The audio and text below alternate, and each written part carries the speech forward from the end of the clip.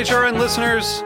As we celebrate our 15th year, we are deepening our commitment to giving voice to the next generation of food systems storytellers, and we need your help. Our internship and fellowship programs help activate new possibilities for underrepresented and underestimated young people through experiential journalism, audio engineering, and production training. Through these unique programs, HRN helps food equity stewards build essential workforce readiness skills that expand their potential and foster economic mobility. Please consider supporting these critical programs. And with a minimum donation, you can be entered to win a dinner for two at an amazing restaurant in one of 8 cities and tickets to a concert at a great venue in one of those cities. We have incredible partners across the country who have donated, as they also share our passion for helping to educate the next generation of food systems storytellers. Check out heritageradionetwork.org/15 to donate and enter to win today. That's heritageradionetwork.org/15 to donate and enter to win today. And make sure you donate before March 31st. Thank you. You're listening to Heritage Radio Network. HRN is food radio supported by you. Learn more at heritageradionetwork.org. This episode is brought to you by Wisconsin Cheese. We've been making cheese in Wisconsin since before we were even a state, which may be one reason why we win so many awards for it. It's what happens when a whole state dreams in cheese. Find your next favorite cheese at wisconsincheese.com.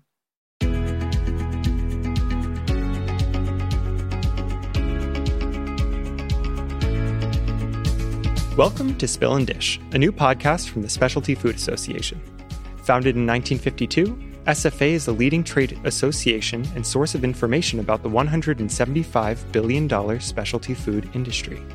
We champion the food producers, retailers, and other buyers who make up the specialty food world. If you want to know more about membership, visit specialtyfood.com. In each episode, we want to share the stories behind the products made and sold by our members, who are helping to shape the future of food. You can listen and discover the inspiration, recipe, craft, culture, ingredients, and production methods that help answer the question, what makes specialty food special?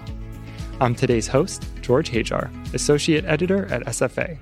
We're excited to bring you today's episode and so happy to be working with Heritage Radio Network, a nonprofit podcast network covering the world of food, drink, and agriculture, and expanding the way eaters think about food. Today's guest is Dwight Richmond, Director of Center Store at Town & Country Markets, and recent Leadership Award winner for Outstanding Buyer. Dwight has decades of experience in the industry, working with retailers including Whole Foods, The Fresh Market, Earth Fare, KeHE, Dean & DeLuca, and more. He has helped around 200 companies achieve their dreams, including Lotus Foods, Lily Sweet, Beyond Good, and Siete Family Foods.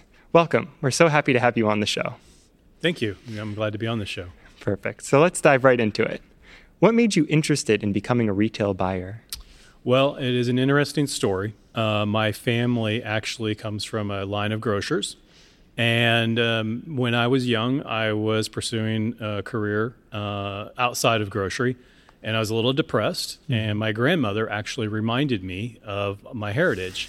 And she said that there was no shame in helping people in the grocery industry because you could help people be discovered and you could help people discover. And my grandmother was really my encouragement that made me feel good about my career choice. And I just kind of dove head in after that and pursued it with all my heart. Mm-hmm. Oh, that's so amazing. Can you talk about the ways that you feel you can help people be discovered?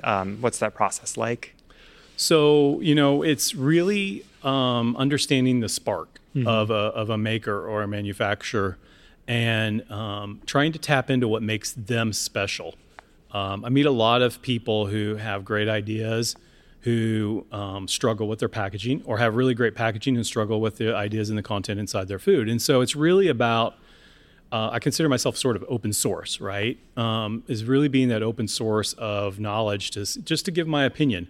As I tell brands at the end of the day, I don't write their checks. I don't raise their money. It's up to them. I just give them my opinions and I give them my thoughts on what will make them great. And I always say to brands, I always say, if I'm giving you criticisms or I'm giving you ideas or critiques on things, it's because I like you and I want you to succeed. Mm-hmm. If I don't, I'm going to be polite and just say nice product and move on. So For me, it's really, I really have a passion, especially to see small entrepreneurs with a great idea realize their end goals, their dreams, or whatever that may be. Mm-hmm. Okay, amazing. And so you mentioned the spark. What other characteristics do you generally look for when you're deciding to take on either a brand or a product? Well, it really comes down to the product first, right? I really look at the ingredients very closely. I look for brands who are not willing to compromise and take shortcuts. For example, here at the show, there was a line of curries that I came across, and they were very authentic and they tasted very good. And my advice to them was, as you grow, people are going to ask you to compromise. They're going to say, we'll make it more appealing to everybody. Well, what happens is then people become less interested in them because there's no authenticity in the brand. And I said, be true to your brand, be true to your flavors and your recipes, right? Don't cut corners. Don't, a great example is when I look at a sauce, if it has ketchup as the second ingredient, I don't know how serious you are as a brand when you do that. But if you could take the time to really make your products from scratch and create a craft around that story, that's the spark. That's the thing that I'm looking for. First and foremost is what's in the jar, what's in the package. Is it special? Is it unique? Because specialty foods is what's special to the person that's buying it, right? At the end of the day, that's what makes it special to them. It's not what we think at the end of the day. It's even not really what the maker thinks. It's what the customer, the end user thinks, the guest. Yeah, that's a good way to think of it, and especially with looking at the label and making sure there's that individuality when you come across these products. So I understand you support this idea of what a maker can do for a retailer as well as what a retailer can do for a maker. Right. It sort of goes both ways, the symbiotic relationship. Why do you feel collaboration is as important as it is to the business? Well, we call it the win-win, kind of philosophy, right? And it's important because I'm not going to be any good at my job if the people that I support aren't any good at their job, right? And so we have to work together because at the end of the day, again, we're working for the consumer, the guest that comes in the store in the door to discover something new, maybe something they didn't even know they wanted yet. But when they see the story, when they see the package, or when they see the ingredients, they're compelled to want to buy it and pick it up and try it and take it home and create their own special experience for their family or their friends, right?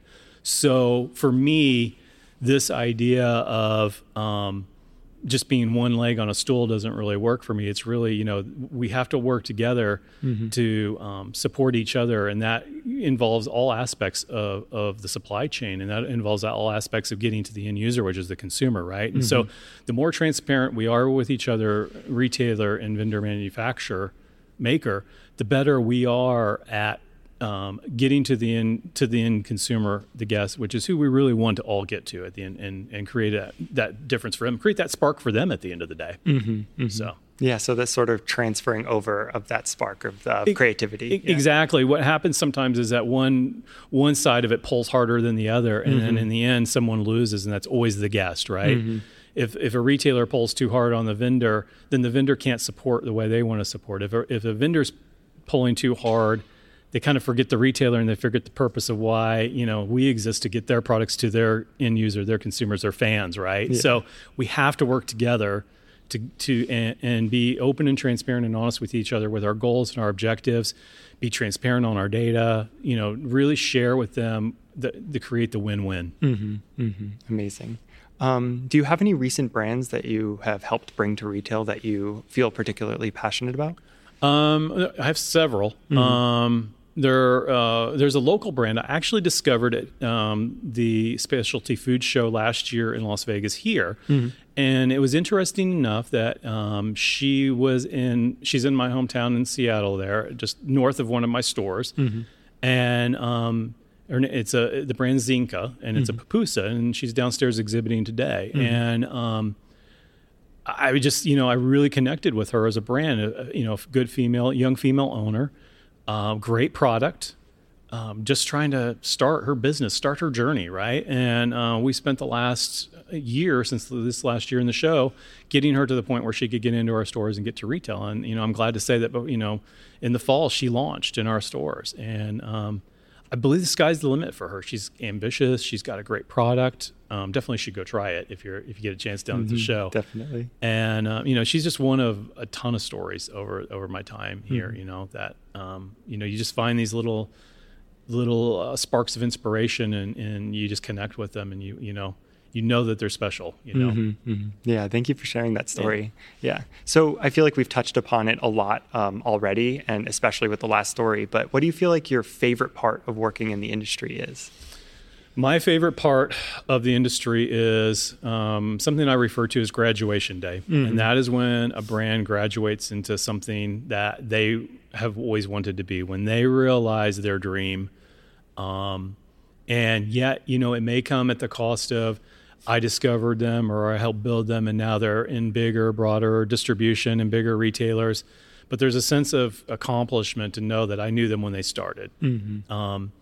The show is about creating family and creating connections, and the natural food, the specialty food industry is my family at the end of the day. And these people are extensions of that family, and for them to see them grow and to see them, when I think of someone like Lotus Foods and Carolyn and Ken, when they first started and it was just rice and they were struggling so hard just to make ends meet and become a success. And now, I look at them and they're a legend in this industry, and they're a well-respected, recognized brand, and not only in rice, but now in ramen and in other ventures that they pursued. And that's graduation day to me. That's realizing that I had some small part in that journey to make them help them get where they are today. And I think that's what's really cool. Yeah, that's great, being a part of the change. Exactly. Yeah. So over the course of your career, how has it been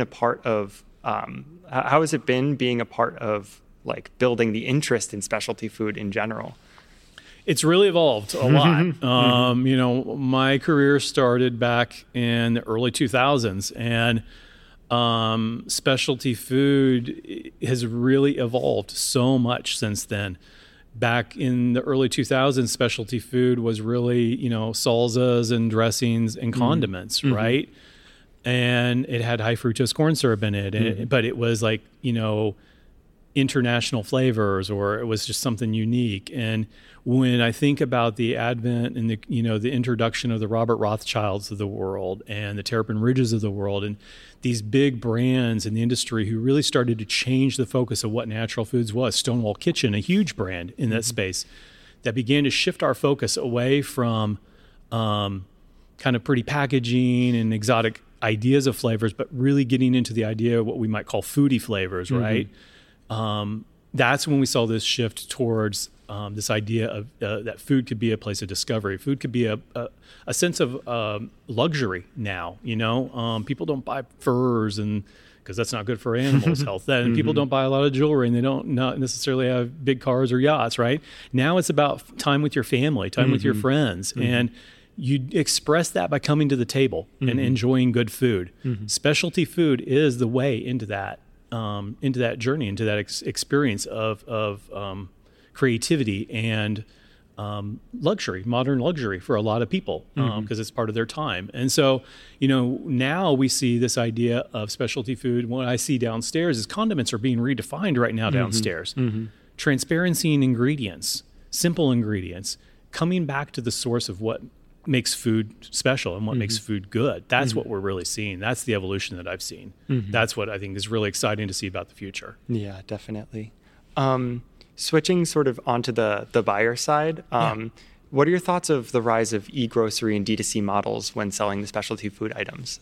I don't think it's a bad thing at all. I think that it is okay. The D2C model is going to be really good for some entrepreneurs and some brands. Like, in the world of retail, buyers will always tell brands, I only have so much space.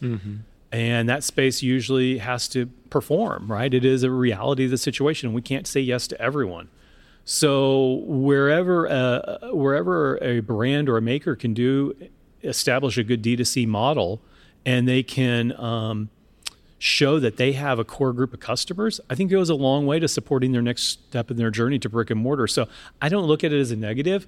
I look at it as almost like the new farmer's market. It's a digital farmer's market in a lot of ways, but it's not now local to like, your little, I live in Seattle, so it's not like going to Pike's Place Market right now, right? It's a digital Pike's Place now. Yeah.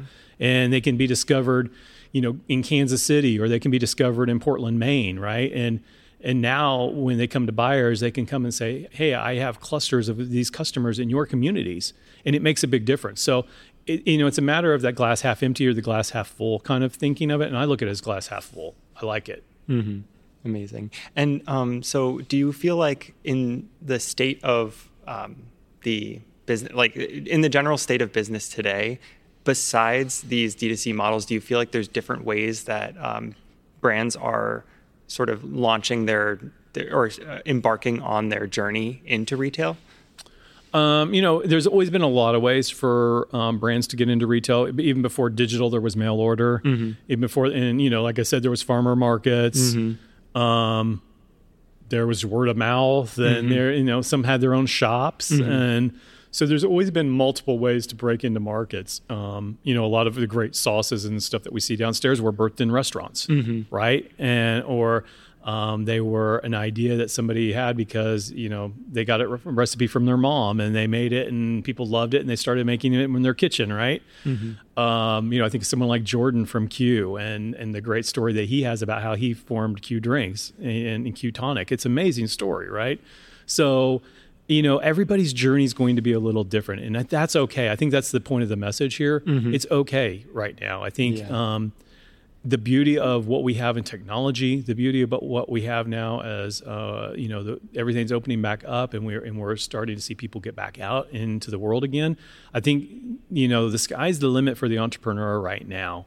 And again, even in a tight economy, and where people are concerned, food is still the last luxury that people will hold on to at the end of the day. So I think it's a good time for specialty foods right now, and to be discovered. Yeah. Do you have any words of advice for specialty food businesses trying to get started like right now? Yes, I would say the two biggest things is know who you are as a brand, stand on your beliefs. Don't let other people talk you out of your beliefs, but listen to them. A lot of people will give you a lot of good advice, but at the end of the day, it's still your company. And do what's right for your company. The other thing I would say is, and this is the biggest thing that I see with young companies starting out, is just managing their channel strategy and their cash flow, and understanding that they need to be, how do I say this? Too many times brands will want to grab for it all early, and they'll see the brightness of success and potential buyouts and major investors coming in, and they won't realize what's about to hit them. And take time to pause. Make sure that you're true to your brand. You're true to your channel strategy. It's okay to grow slow and smart and strong with deep roots in smaller amount of retailers than it is to spread out across the country and collapse in a year because you ran out of cash. And that's unfortunately usually what I see the most out of small brands, and that's the thing that breaks my heart, because I've seen a lot of great brands come and go over the last 10 years of coming to this show, and a lot of times those are the two mistakes they make. They're not true to their brand, and they don't manage their cash flow. This is sort of touching upon an idea that you have about self-mentorship, having the brand be the mentor for themselves. Can you speak a little bit about how you do that or how you can promote that? Yeah, so in category management, I kind of look at it the same way. So I think the analogy kind of works the same. So what I tell young category managers when I'm training them is that we look at it as a mirror and a lens when you look at a category. And so I think the same thing's true of the brand. When you look in the mirror, you're looking at yourself. And you see the dirt, you see the beauty, you see everything if you're honest with yourself. And I think that's what I would tell brands in self-mentoring. Look at yourself in the mirror. Who are you? Are you living up to that ideal when you started in your kitchen or your bathtub? Whatever the case may be. I don't want to know about the bathtub, but whatever the case may be, are you living up to who you were when you started? And you know what? I will say this to young brands. It's okay if you want to go and you want to, convert and be discovered and bought by a big CPG company. I'm okay with that too. I think that's being honest with yourself about what you want to do, right? So that's the mirror. The lens is now really truly understand your place on the shelf. Self-mentoring is also saying, why am I special?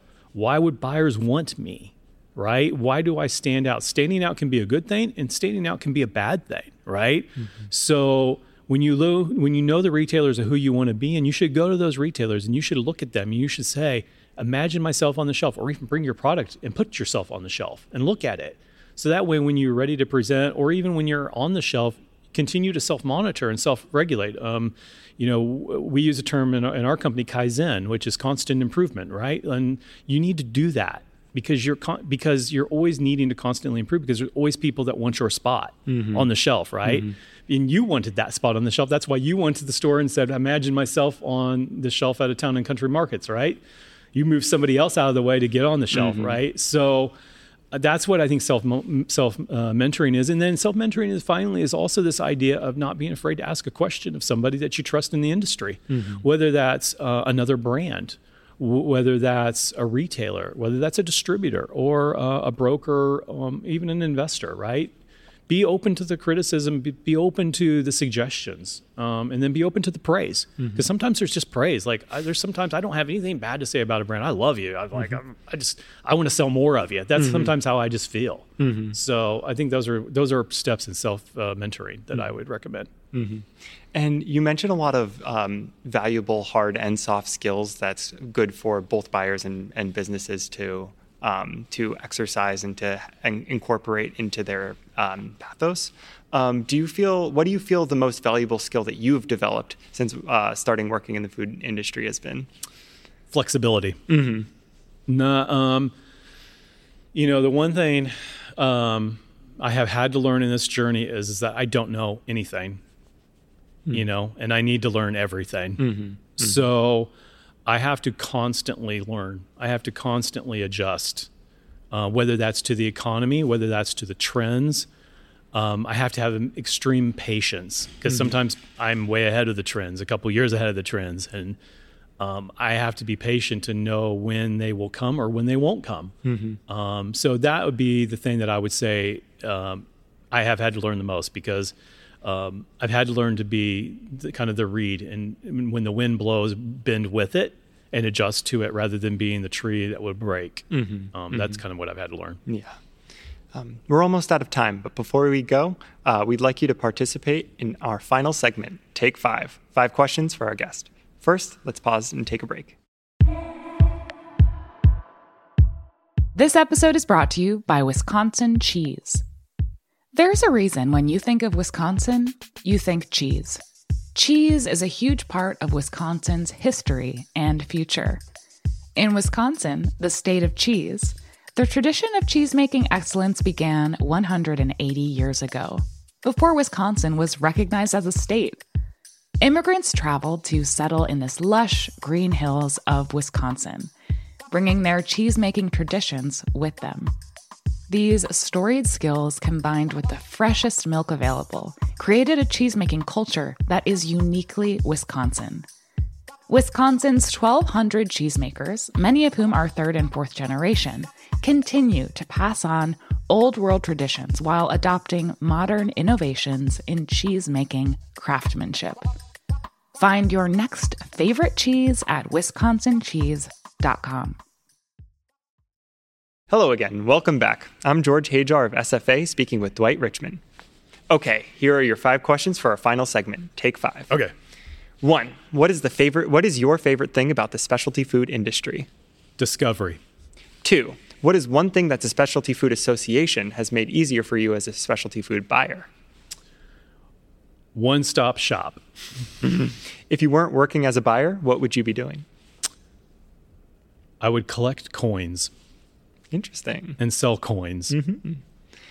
What's one piece of advice you'd give a new food business?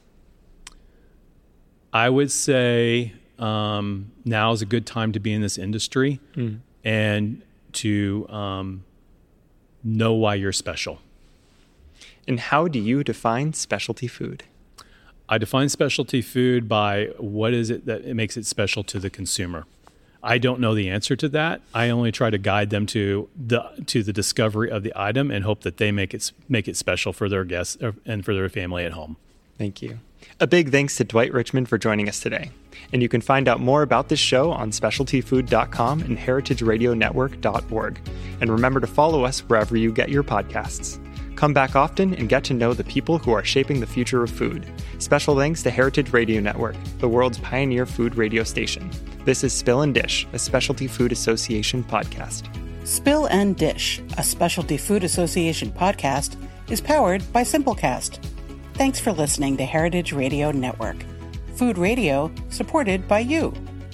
Keep in touch at heritageradionetwork.org/subscribe.